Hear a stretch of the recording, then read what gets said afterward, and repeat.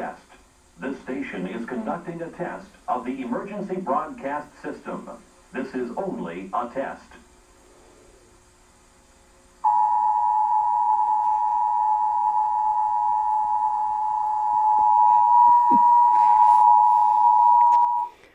This is a test. This is a test from the heavenly broadcast system. Doesn't this world seem like we're just under attack and doing testing from above? Doesn't COVID seem like a test? How are we reacting? Our country, our cities, and our states, isn't it a test? The world is a wreck.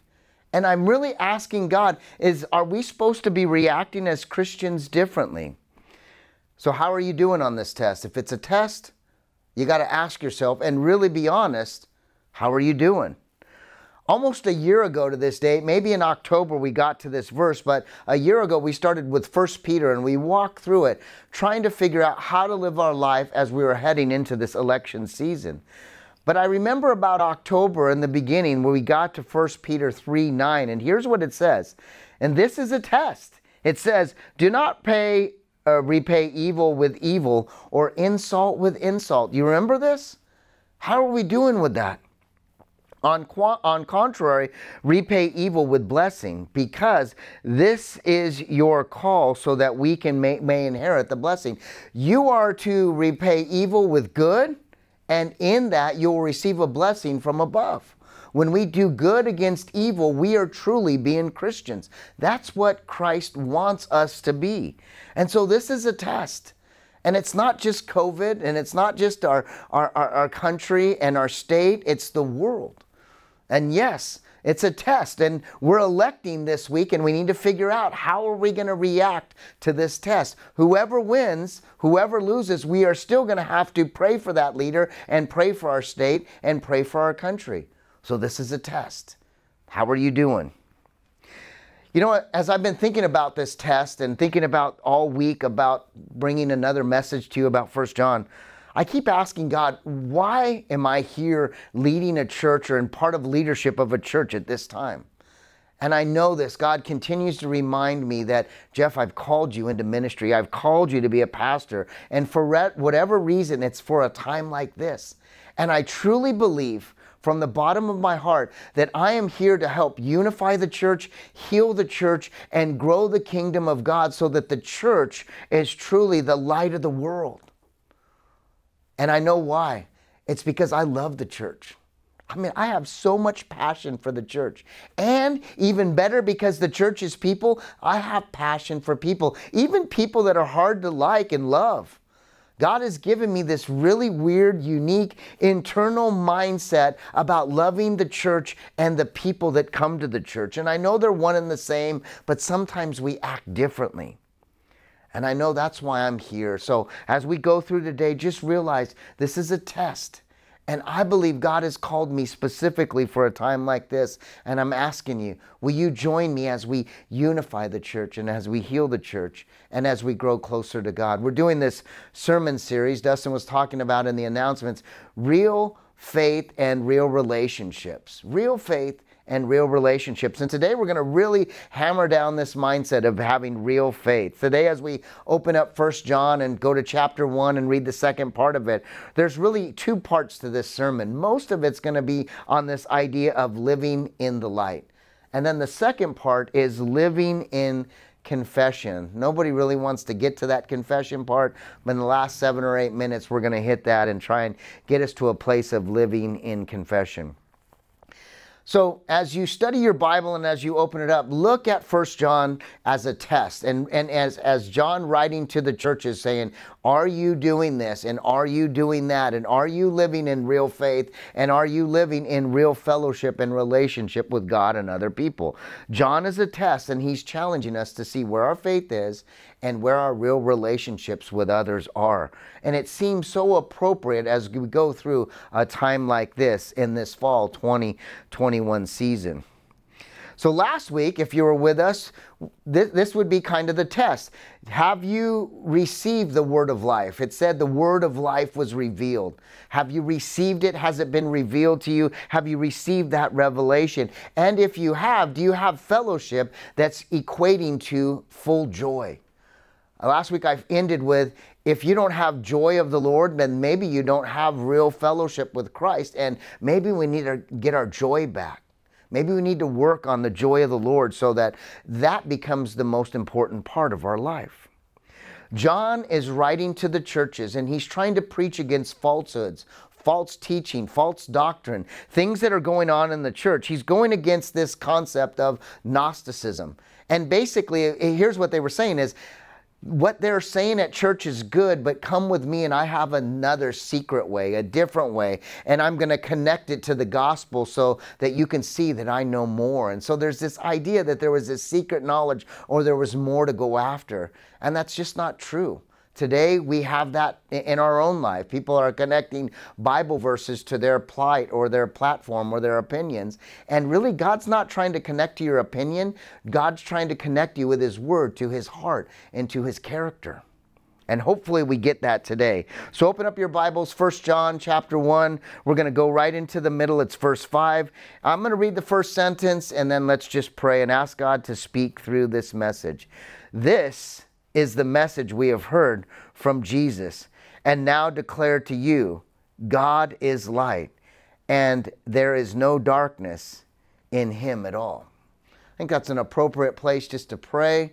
So wherever you're at right now, will you just bow your head and will you just open up your heart and will you ask the Lord to speak to you? Father, we love you and we praise you and we ask that these words from 1 John will go out through the internet and into people's hearts and souls. Holy Spirit, captivate us.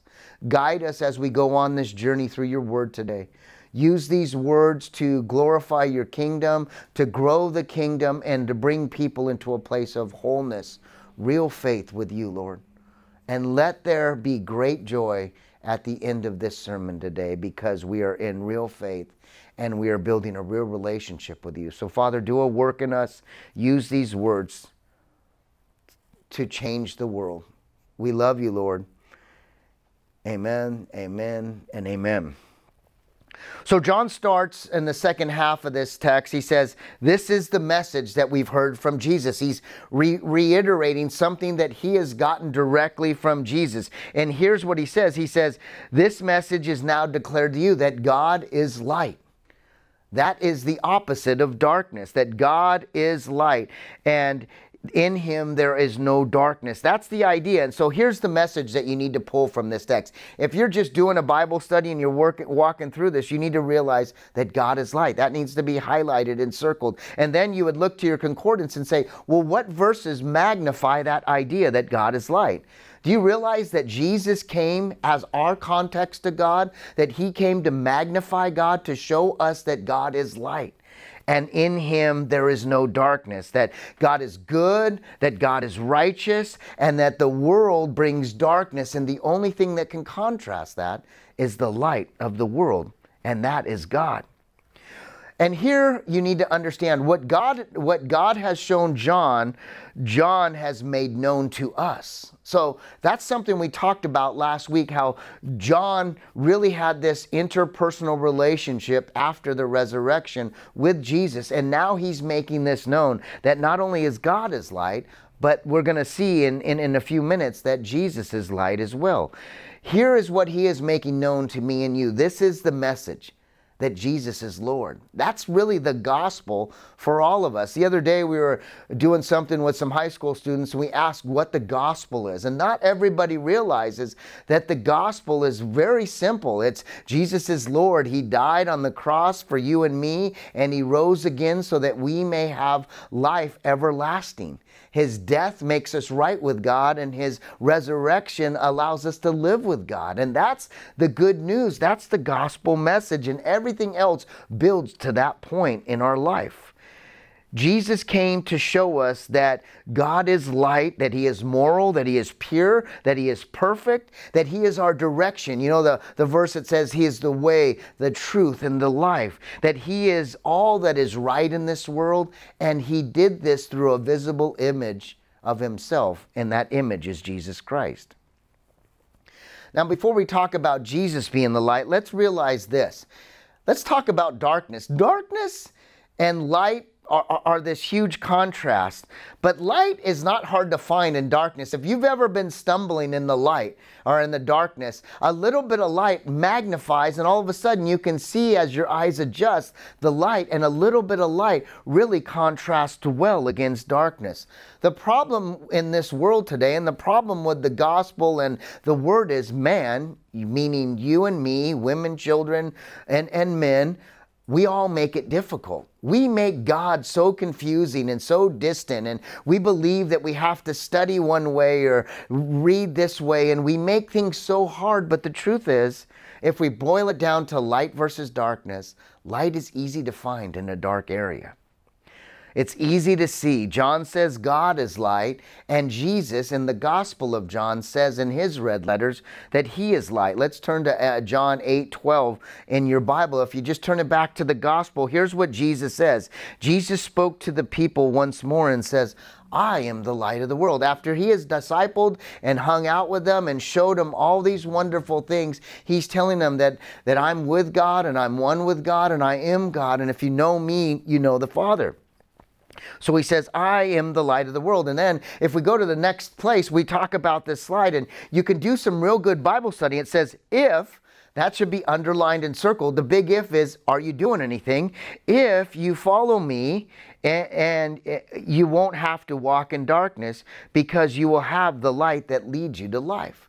So if we do a little bit of kind of dissecting, if, that means you got to do something here. If you're doing something, which is following him, if you're really putting God first and you're following Jesus Christ, then you won't have to walk in darkness. I mean, it seems pretty self-explanatory, but we make that so difficult. We make that so hard because we were like, well, what is darkness? Well, we know what light is. God is light. Jesus is light. Darkness is everything apart from them. Because that light in God, that light in Jesus, and that light that's speaking to us today, which is the Holy Spirit, leads us to that real life. We are talking about real faith today. As this sermon series is talking about relationships and faith, we are trying to dig in and see, where is your real faith today? If you have real relationship with God, you have the light of the world. And then it says, then we are the light. You know that little song that says, this little light of mine, I'm going to let it shine. If I have the light, then I have real faith. And then that light continues to drive out everything dark within me. And that can only be done by God. So if there is darkness in your soul, if there's darkness in your life, you magnify the light and you take it like a flashlight and you try and get rid of all the darkness in your life. So at the beginning, we had this emergency broadcast and that annoying sound that scares everybody. But the question or the test is, are you walking in the light? Really trying to contrast that right now and ask you the question, are you walking in the light? Are you in real, authentic faith with Jesus Christ? Do you know God?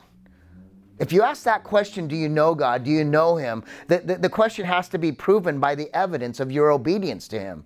If you're kind of wishy-washy on your obedience, maybe you don't know him or don't care enough to know him to be fully obedient. Do you truly love him? Do you truly love God and love your neighbor? Love your enemy as you're to love yourself?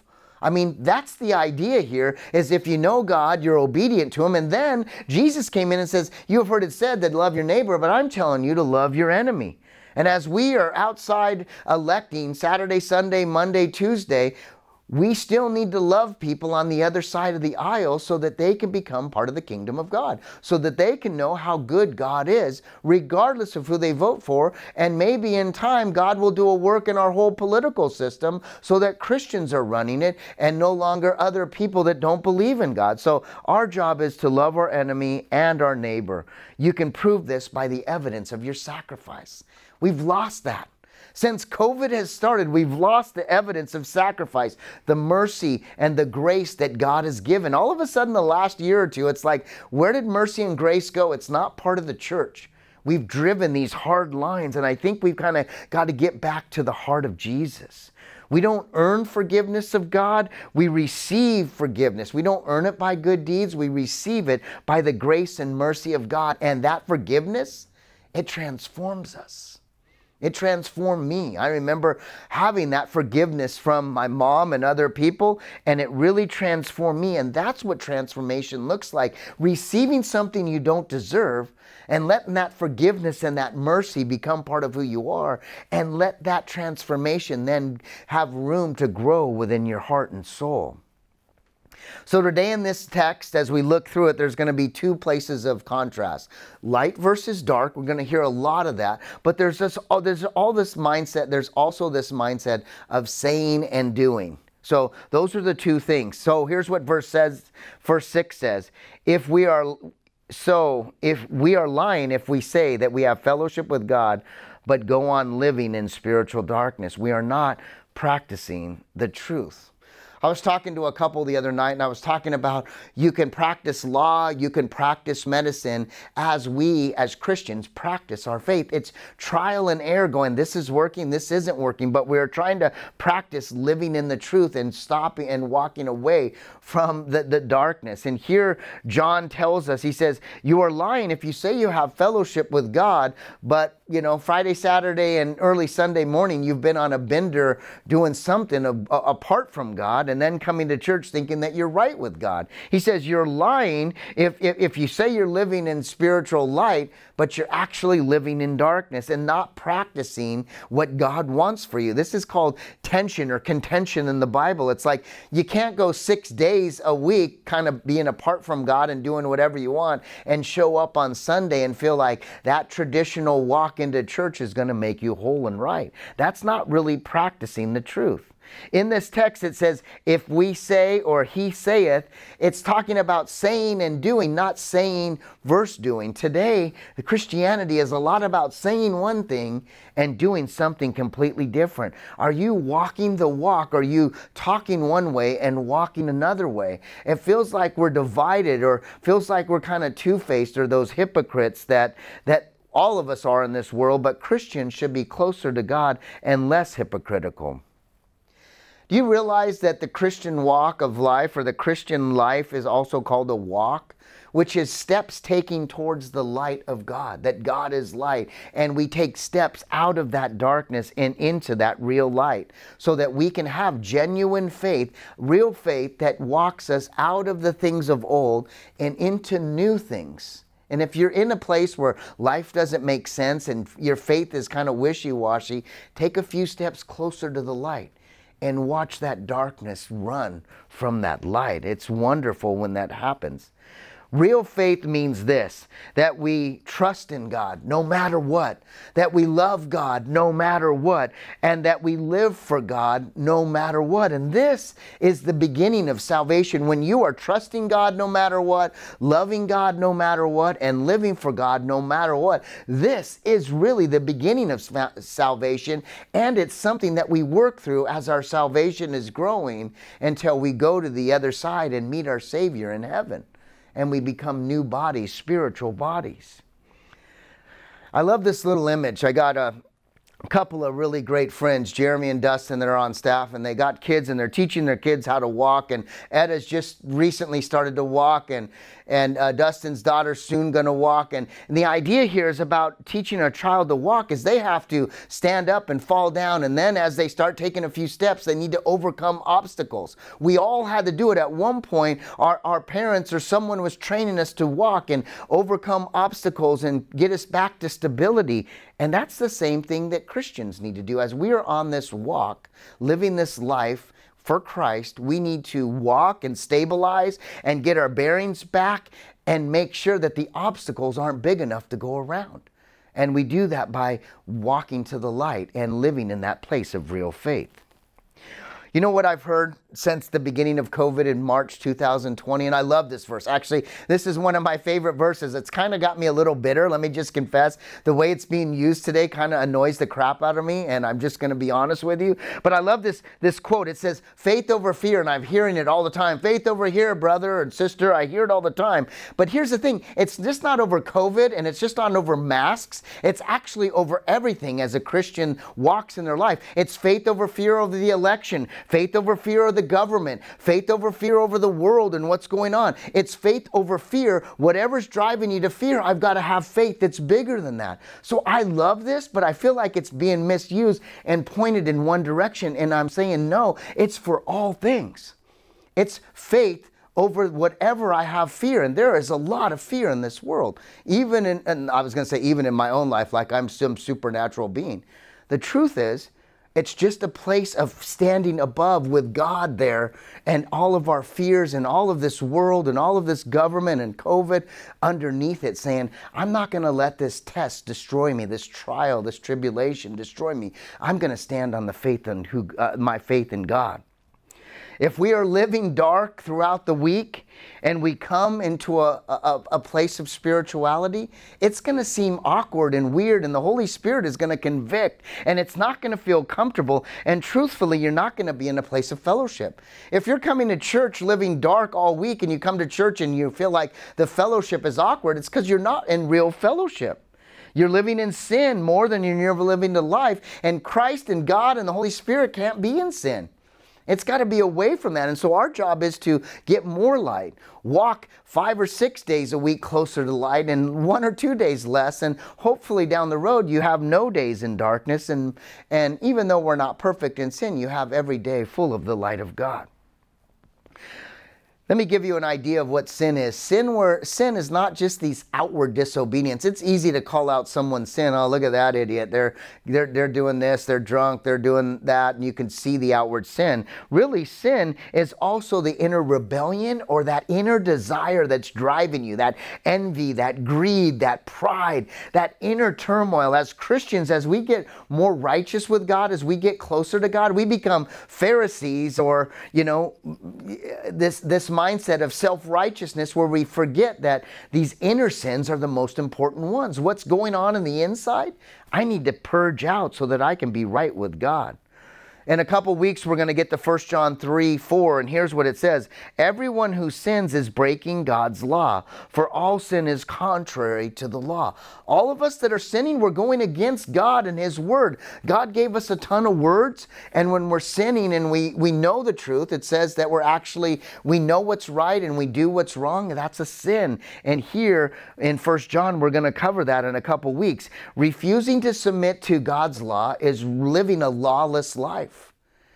And Christians have laws, meaning we have words and we have a direction and we have a template and a framework to live our life and our walk to God that is truly real. Darkness and a dark walk with Christianity isn't real. It's counterfeit. It's fake. It's deceiving. It's just darkness. We've got to purge that darkness and draw closer to the light. Now the Bible, one of the beautiful things about the Bible, if you're new to faith and you don't know much about the Bible doesn't whitewash sin, meaning it doesn't push sin down and act like it's not a big deal. Some of the legends of faith, I think in Hebrews chapter 11, it's the hall of faith. Some of the most faithful people, there's this list of all these faithful people. All of them have had huge sin and the Bible calls them out. That's the beautiful thing about the Bible. Even the greatest in the Bible are shown to be sinners. Abraham was a liar. And, he had a little side action to have a kid, unlike the way God wanted to. David was a killer.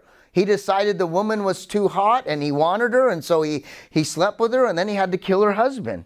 Solomon married everyone and their sister. He just thought that was the most important thing. And all the other righteous people in the Bible, they had sin and they had struggle and they had thorns in their side that was keeping them kind of dark sometimes, and had to work through that darkness to cling to the light. And I don't know if you've ever met a new Christian that's kind of right with God and reading. They're kind of frustrated. It's like, no, I'm saved by grace. I'm saved in Christ. I'm born again. And they feel like I should never sin again. That I'll never drink another beer. Or I'll never watch another piece of porn.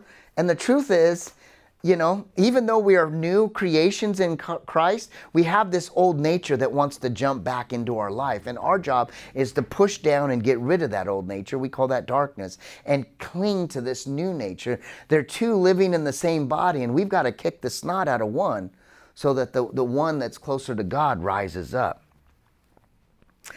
An angry church member comes to the pastor And this church member comes to the pastor and says, you keep preaching about the saints' sin, the great saints in the Bible and the sin that they have in their life.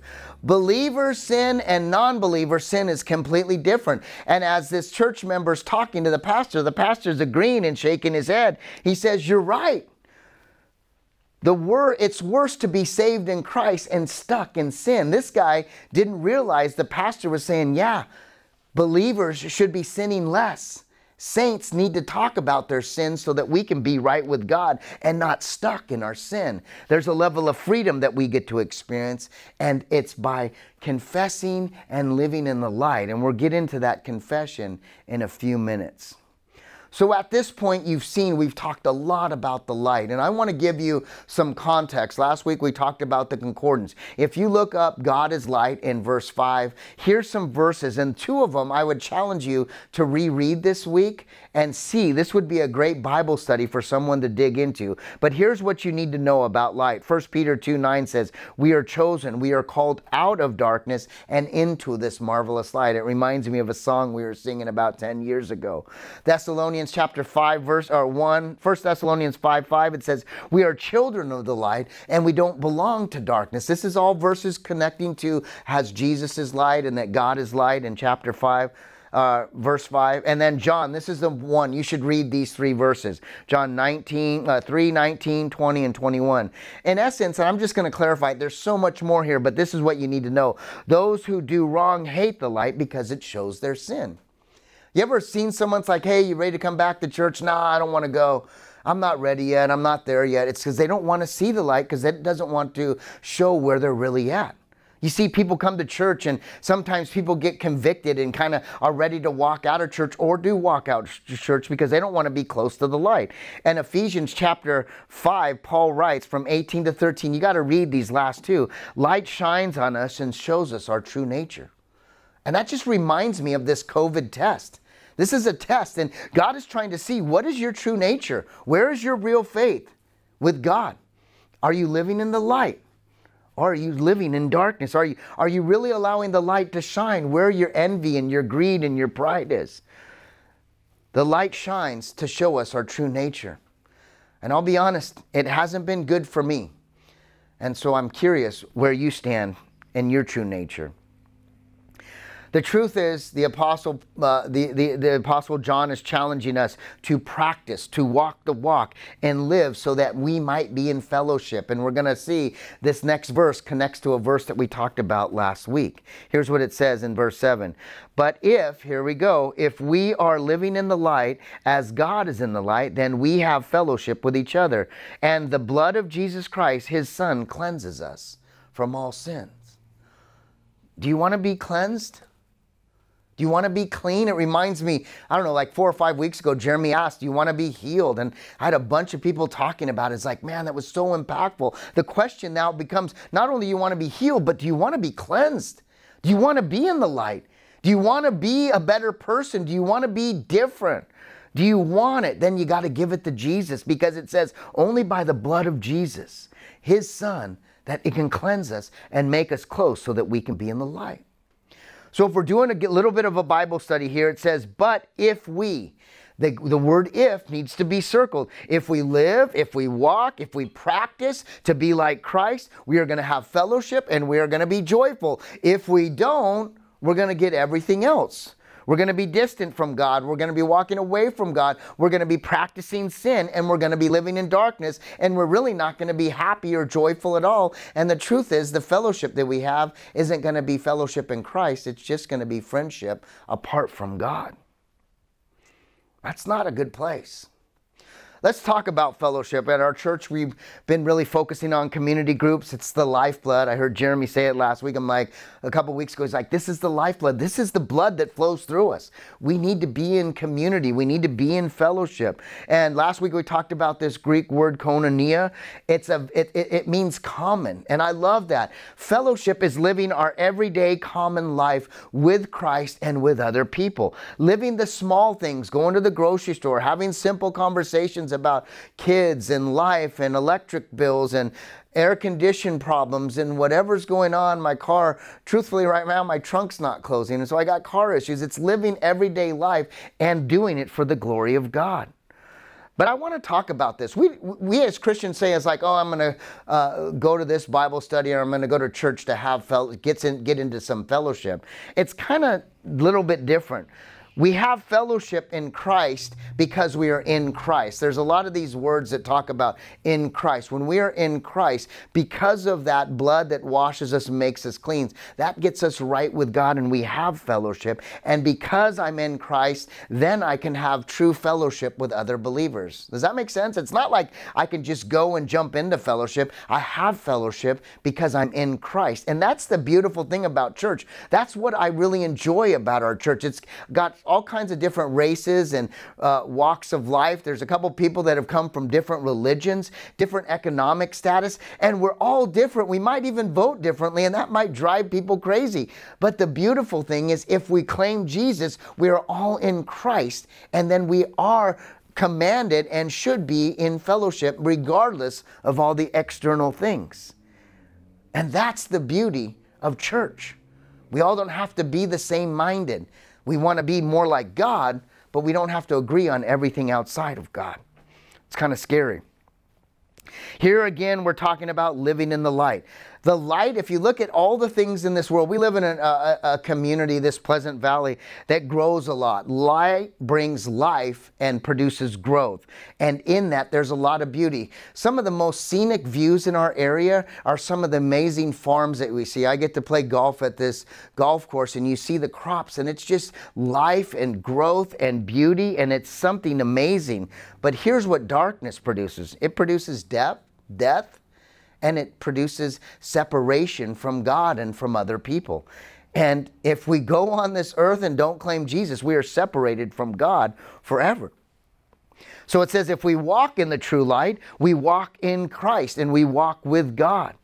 And then darkness must flee. It's like Jesus comes in with this huge spotlight and looks for every part of the sin and darkness in our life and wants it to flee. But if we hold on to sin, if we hold on to struggles, then the light flees from us, and all of a sudden, we're full of darkness. Have you ever kind of taken a break from church? I honestly, I haven't.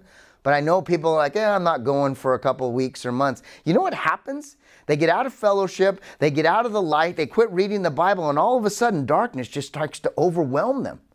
And within 6 months, they're completely different and they're not into Christ, because darkness can grow faster than ever. This world is full of darkness, and our job is to release the sin and get close to God. There is no middle ground here. And I think that's what John's going to communicate. There's no gray area. God is not vague. Man, very vague. God, very clear. And in this text, it speaks for itself. Here's what verse 8 says. If we claim to have no sin, we are only fooling ourselves and not living in the truth. You're a fool. You're fooling yourself if you claim to not have sin. Here again, John is preaching to the Gnostics. He's preaching to the false teachers because they're saying some weird things.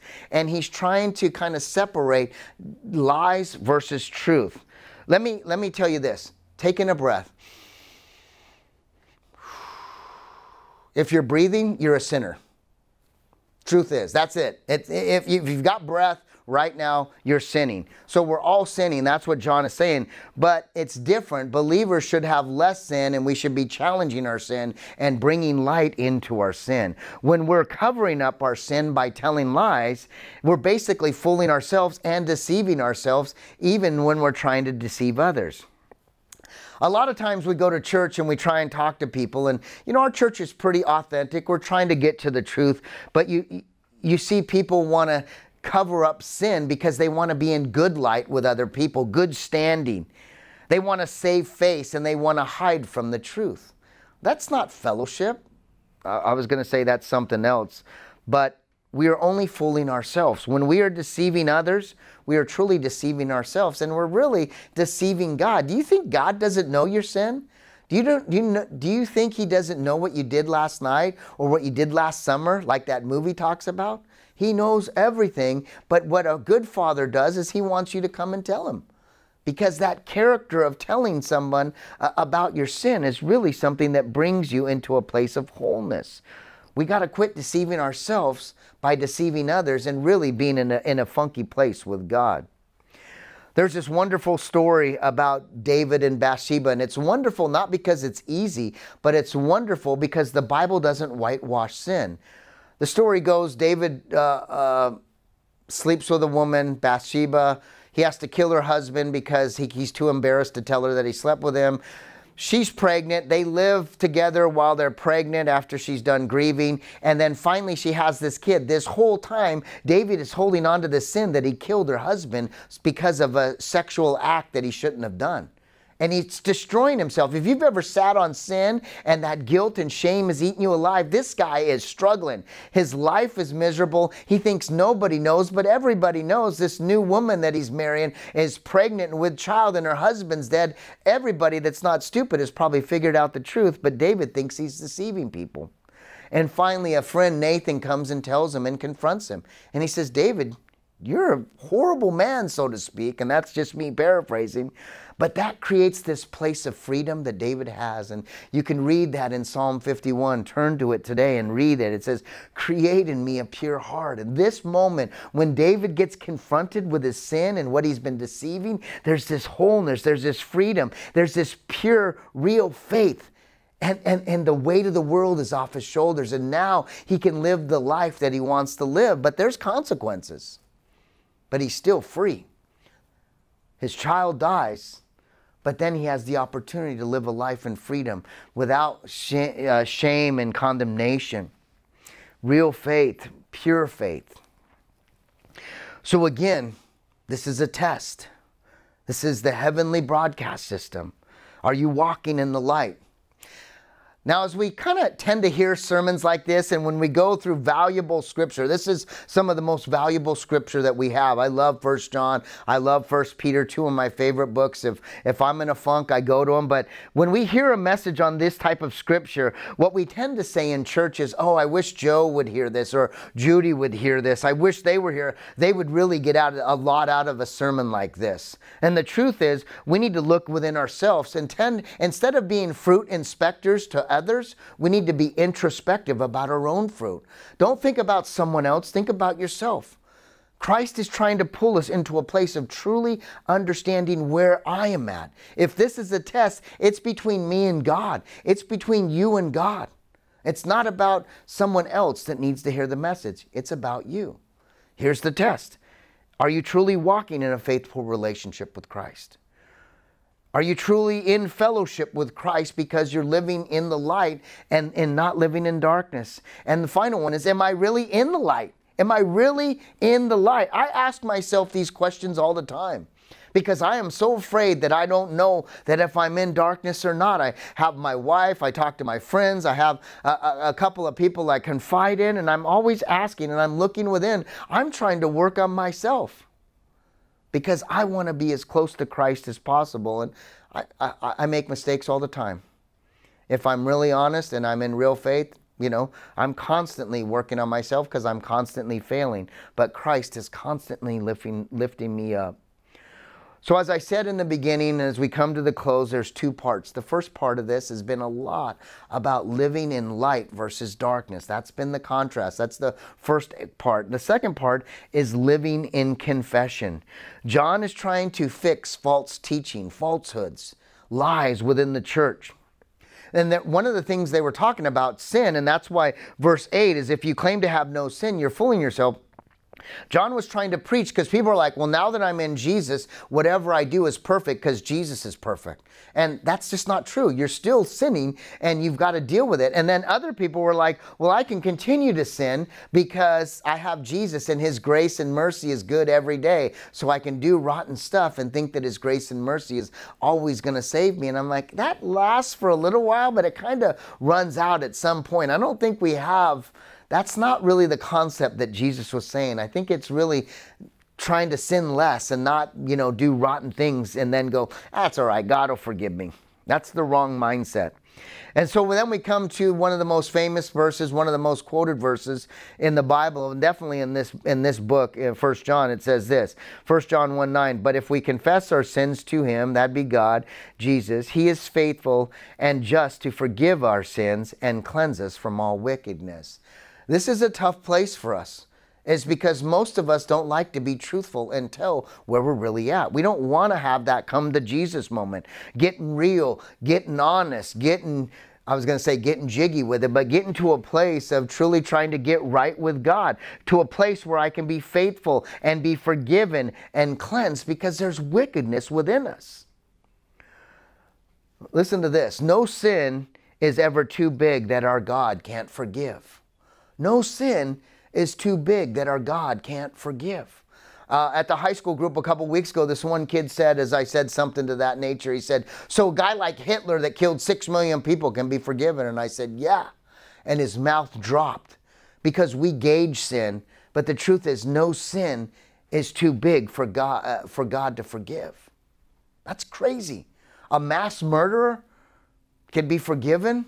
And there's some controversy or some mindsets that the last month or two of Hitler's life that he was having some people speak to him about Jesus. There's this whole movement. The year after they found out that he was dead, a lot of people were talking about his faith. It's kind of interesting. You should look it up.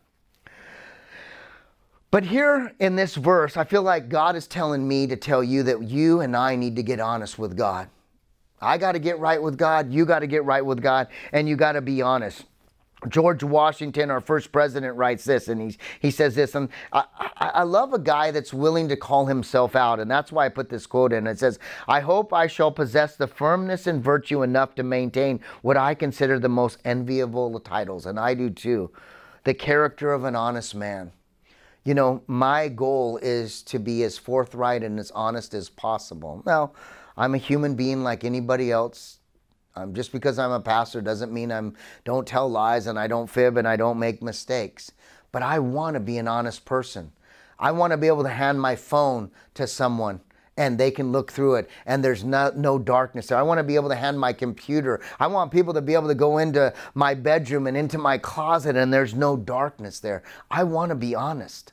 And I don't want to feel awkward and uncomfortable. I hope they don't find that or hope they don't see that. And I believe that's the character of man and women that we are supposed to be. Listen, we all have stuff to confess. I know I do. We all have things that haunt us and bring us shame and guilt. I can't have my sin my spouse find out that sin. I can't have my kids find out that I'm doing this behind their back. But listen, if you're living like that and you're saying those things, that's blocking you from real faith and real fellowship with God. That's blocking you from really being in that clean place that David was writing in Psalm 51. Read it, check it out. A spouse in darkness can't share true fellowship with a spouse in light. That's hard to deal with, but really if one's walking in darkness most of the week and the other one's trying to live a faithful walk, there's distance. There's not going to be this Christian fellowship. There could be companionship, there could be friendship, there could be camaraderie, but it's not the Christian fellowship that we all yearn. And our job is to stop hiding and come to the light so there can be great relationship. And that brings me to a point. In October, the 15th, 16th, and 17th, 4 couples right now are going to this thing called Weekend to Remember, and I'm super excited about it. It has an opportunity to change your marriage. A lot of people said it's like a second honeymoon. One said that I walked in with a roommate and I came back with a wife. And so there's a lot of things that you can do in this, but it's supposed to be really good. I have a couple people that are going. So if you're interested, email me, ask Dustin on the chat line how to get more information. It's called A Weekend to Remember. We're going, there's all kinds, but there is a discount going in the next couple of days. So email me or ask Dustin and we'll get you the information. I think it's going to be great for marriages. Let's kind of close up this confession and get to the end of the message.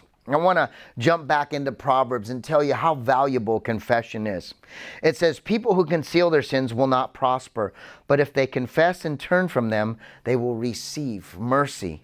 If I'm concealing my sin, I'm actually not going to be beneficial to my family and to the things that I'm working with and dealing with. But if I confess to them and I turn away from them, it says I will receive mercy. It doesn't mean I'm going to receive a bonus from work. It doesn't mean I'm going to be free from consequences, but I'm going to receive mercy. And that mercy, it's that mercy that leads me to repentance and growth and into a better place with God and into the light. When we talk about confessing, it's not this lovely prayer that you got to write or organize. It's not an excuse, or it's not trying to impress God. It's true confession is about calling out sin, naming it, calling it out by name, lust and envy and greed and gluttony and, pride and, pornography and addiction and drinking and drugs and flirting and whatever you're struggling with, it's call it out by name. That's what confession is. Some of the translations talking about getting right with God, letting it go and giving it to God, and really just giving God honesty and being in an honest relationship with God. And I just want to share a quick story, because I was challenged to kind of tell a personal story. And the one that freed me, like David had when he had that interaction that got him to a place of clean heart. There's so much around this story, and maybe you've heard it before, but when my mom met me in jail, we hadn't seen each other in over a year, and our last encounter, she was afraid of me, of who I'd become.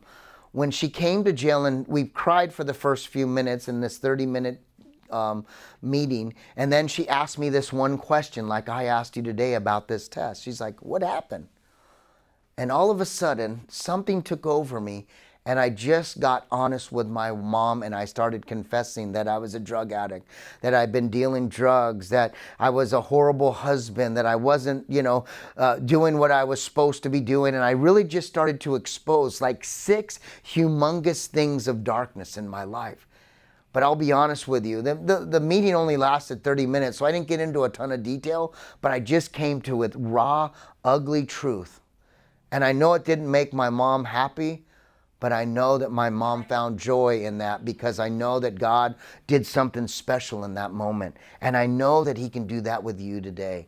If you come to church today, I know you're watching online, but if you come to church today, we're going to have a line of people in the church so that you can confess. If you need to do it with me, if you feel comfortable with doing it with a pastor, reach out to myself or Jeremy or Dustin or Kim and have a conversation with us. And we'll hold it dear and close to our heart. But you've got to get right with God. Name it, call out your sin, and watch the freedom that it will bring within. Let's close with this last verse. It says, if we claim we have not sinned, we are calling God a liar and showing that His word has no place in our hearts. The Bible says that all of us have sinned, and God is not a liar. God is good. He's everything that's right in this world. He's everything that's beautiful in this world. He's everything that's good in this world. But the most important part of this verse as we close, I want to show you this. If you're not right with God and you're living in darkness and you're thinking God is a liar and God's not good and He's evil, you're basically saying that you have no place for Him in your heart, no place for the Word in your heart, and you're living a dishonest life. And if you're Christian, man, it's a dark place to be. When God's words aren't soothing, when the word of Christ isn't part of your life and isn't really flowing in your soul and in your blood, man, you're in a desperate place. And the only thing that you can do is call out that darkness. When we ain't right with God. When we're looking, when we're on the outside looking into a relationship with God, we're at a distance. When the word has no place for my heart, when a sermon has no place in my heart, when fellowship is fake and it's not wanted, when church is useless and it's not part of your purview and part of your life, you need help. And I'm going to pray right now, because I was there and I confessed and asked, Lord, help me. Will you do that with me today? This is a test. This is a test to live in the light and to live in confession, ultimately so that you can have the joy of the Lord and that you can move beyond whatever darkness is in your life and start living in the glory that God has for you.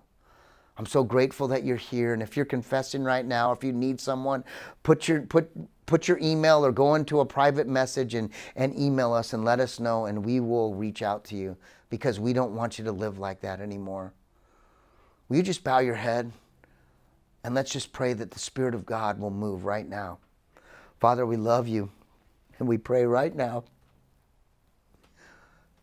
that the Spirit of God is bringing people to a confessing, to heal marriages, to fix relationships with kids, to change the dynamic in a family structure, to take that addict and bring them to a place of truth and freedom from addiction, to take that person that's struggling with stealing and give them the opportunity to live with what God has given. Lord, I pray for your powerful Holy Spirit to move right now and bring people out of darkness and into light.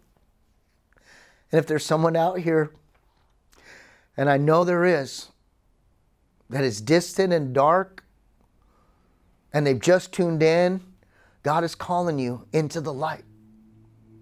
And all you have to do to receive that light is to claim Jesus as Lord through a simple prayer, speaking it with your mouth and letting it come from your heart. If that's you, just repeat after me. Father, forgive me. Forgive me of my sin. Get rid of all this darkness and take me to the light. I know you are the light of this world. Come into my heart and soul and be my Lord and Savior. I accept that you died upon the cross, and I accept that you resurrected so that I may have eternal life.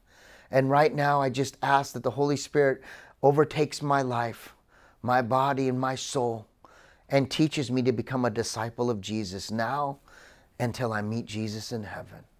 We love you and we praise you, and we thank you for what you're doing today, God.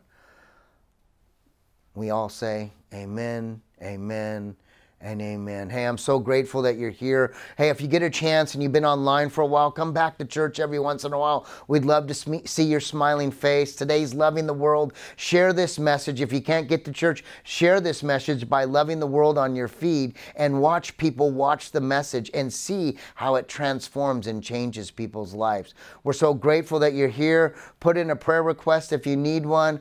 God bless you. God loves you, and God is always with you. Have a great day.